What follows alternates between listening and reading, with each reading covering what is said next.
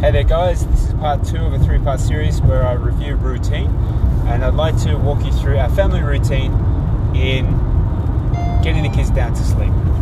So our wind down nightly routine looks something like, now this is all Belinda's doing because she's home with the kids full time. So she starts to prepare dinner, feeds them first at about 5:36.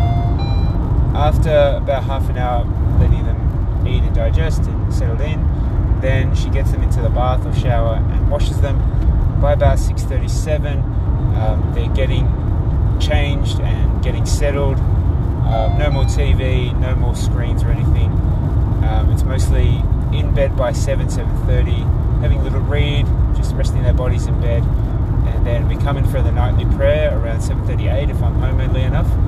We say our family prayer, and then so after our family prayer, we sing Twinkle Twinkle Little Star with the glow-in-the-dark stars, and then they go off to sleep. So we have Emma and Kai buddying up together in one room, and then our little one is still in the nursery. She's out of her crib, but she's in like a little big girl bed, and she's sleeping by herself at the moment, but she's nursed down. So we made quite a few mistakes with the number 3, got a bit lazy, but that's our morning routine. By 8 o'clock, 8:30, they're all asleep.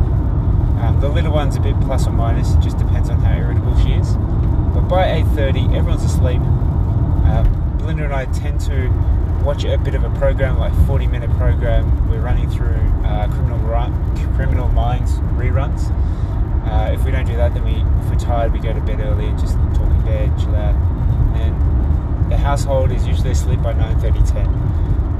We really prioritize sleep because it's important for the kids to really get as much sleep as they can for their little growing bodies, allow that restorative sleep to repair and recover the day's events, especially as the kids are getting busier. So we're increasing the amount of time they are at school, and they're there 5 days a week, and she's doing extracurricular activities like gymnastics, a 2-hour session once a week, and she's also learning piano and started some singing, like choir practice. So we're just putting her in, see how she likes it.